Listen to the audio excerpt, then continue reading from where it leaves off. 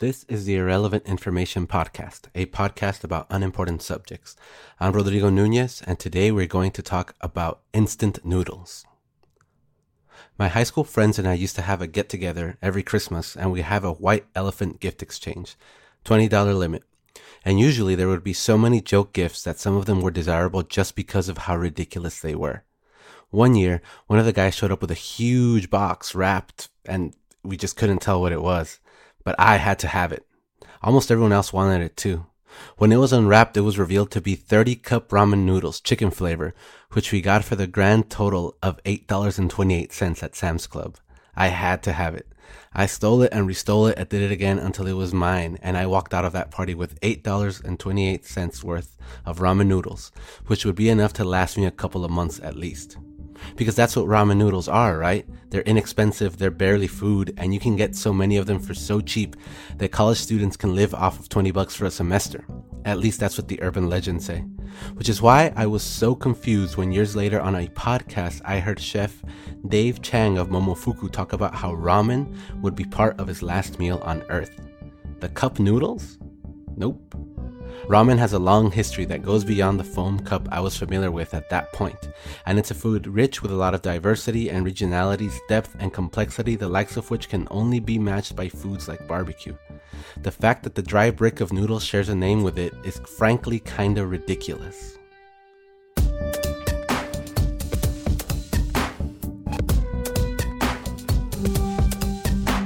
So we're gonna talk about two things this episode that I will differentiate right away. There's instant noodles, and then there's ramen. That's how I'm going to refer to them. Instant noodles were invented in 1958 by a man with the name Momofuku Ando, who started the Nissin Food Products Company in Japan. He founded the company with the following guiding philosophy: peace will come to the world when the people have enough to eat. Now that is a great guiding philosophy, and it kind of makes sense when you think of what he invented or what started this whole company, right?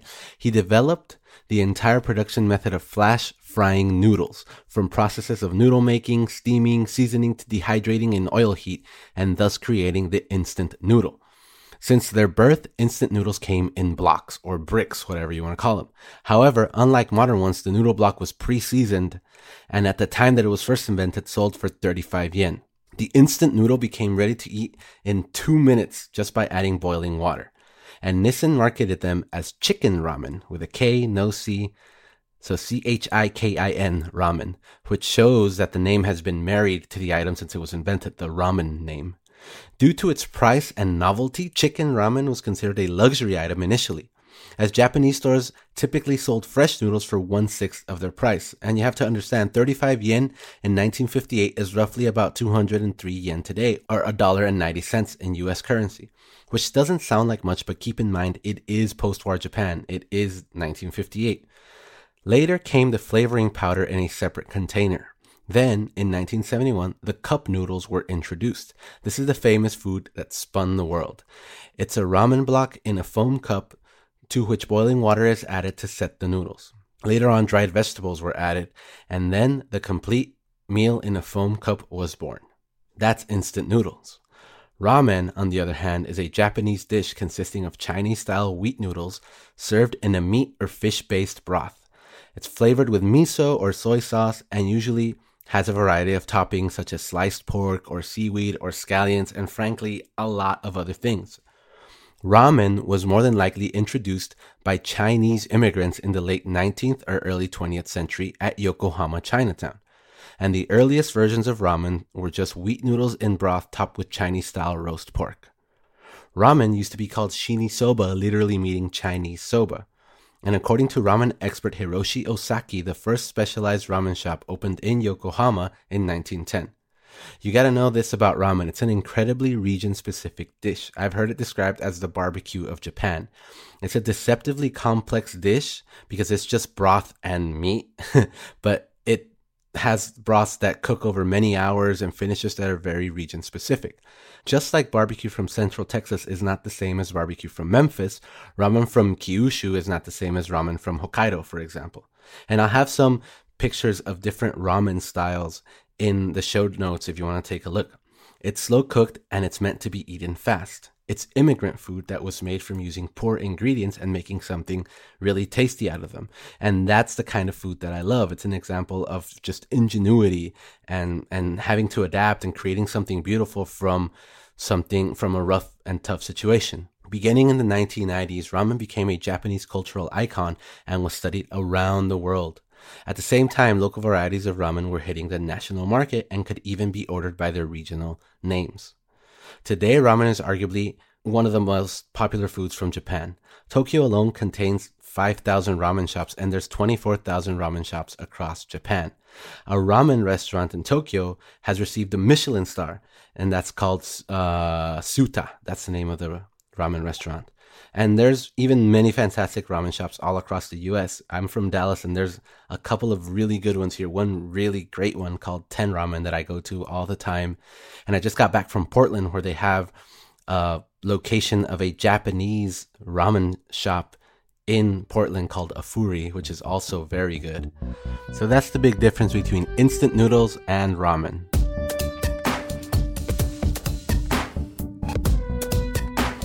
So here we have two things that share a name. One is vaguely an approximation of the other.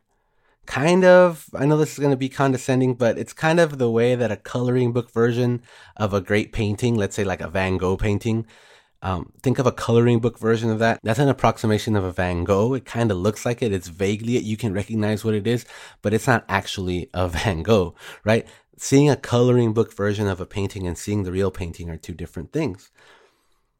But one kind of approaches the other. The initial purpose of inventing instant noodles was to shorten the cooking time of conventional noodles, while ramen is something that's cooked slowly and meticulously. In America, despite it being immensely popular, there are many people that only know of ramen as the instant noodles in a cup. As I told you in the intro, I was one of those people.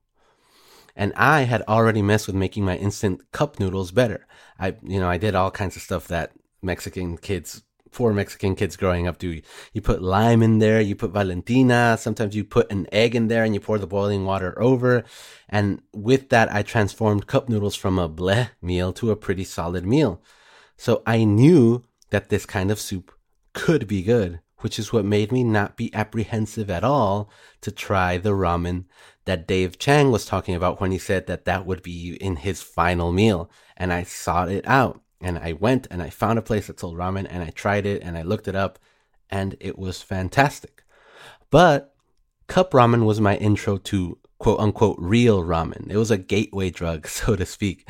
And even though cup ramen has fed countless college students or any other people that grew up like I did and served, as currency in prisons and whatever else, I believe the greatest virtue that cup noodles has is this: that it points to, quote, real ramen. If you like cup noodles, you'll love ramen.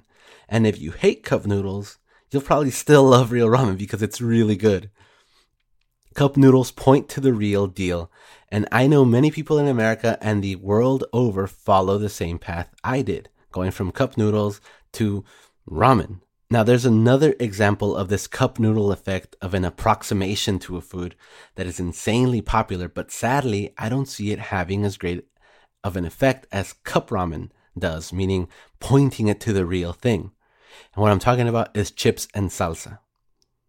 I'm sure you've heard this or you've seen it on a menu if you've gone to any Tex-Mex restaurant or a Chili's, which is barely Tex-Mex.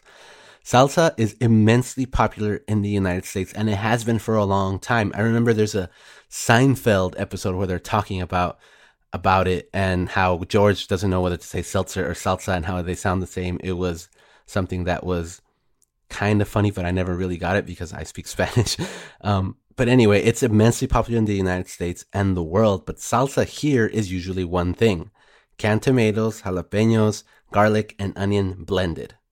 And it's fine, it's good, but there's so much more to salsa. For example, salsa means sauce. Imagine going to a restaurant and saying, "Can I have some sauce?" The next question naturally will be, what kind, right? That should happen when someone asks for salsa too, for chips and salsa. The canned tomato mix you get at Chili's is fine. It's good, but it's that coloring book version of the painting. It's the cup noodles version of ramen.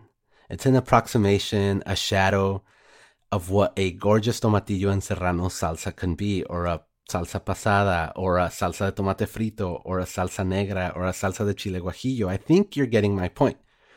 There's a great big world of salsas out there that is just beyond the approximation of the Pace or Old El Paso one. And just like cup noodles, I hope that those tomato-based blended garlic things you get at Chili's are pointing you to try the real thing. There's a fantastic world of salsas out there that'll enhance any and every meal that you could possibly have, and you should check it out.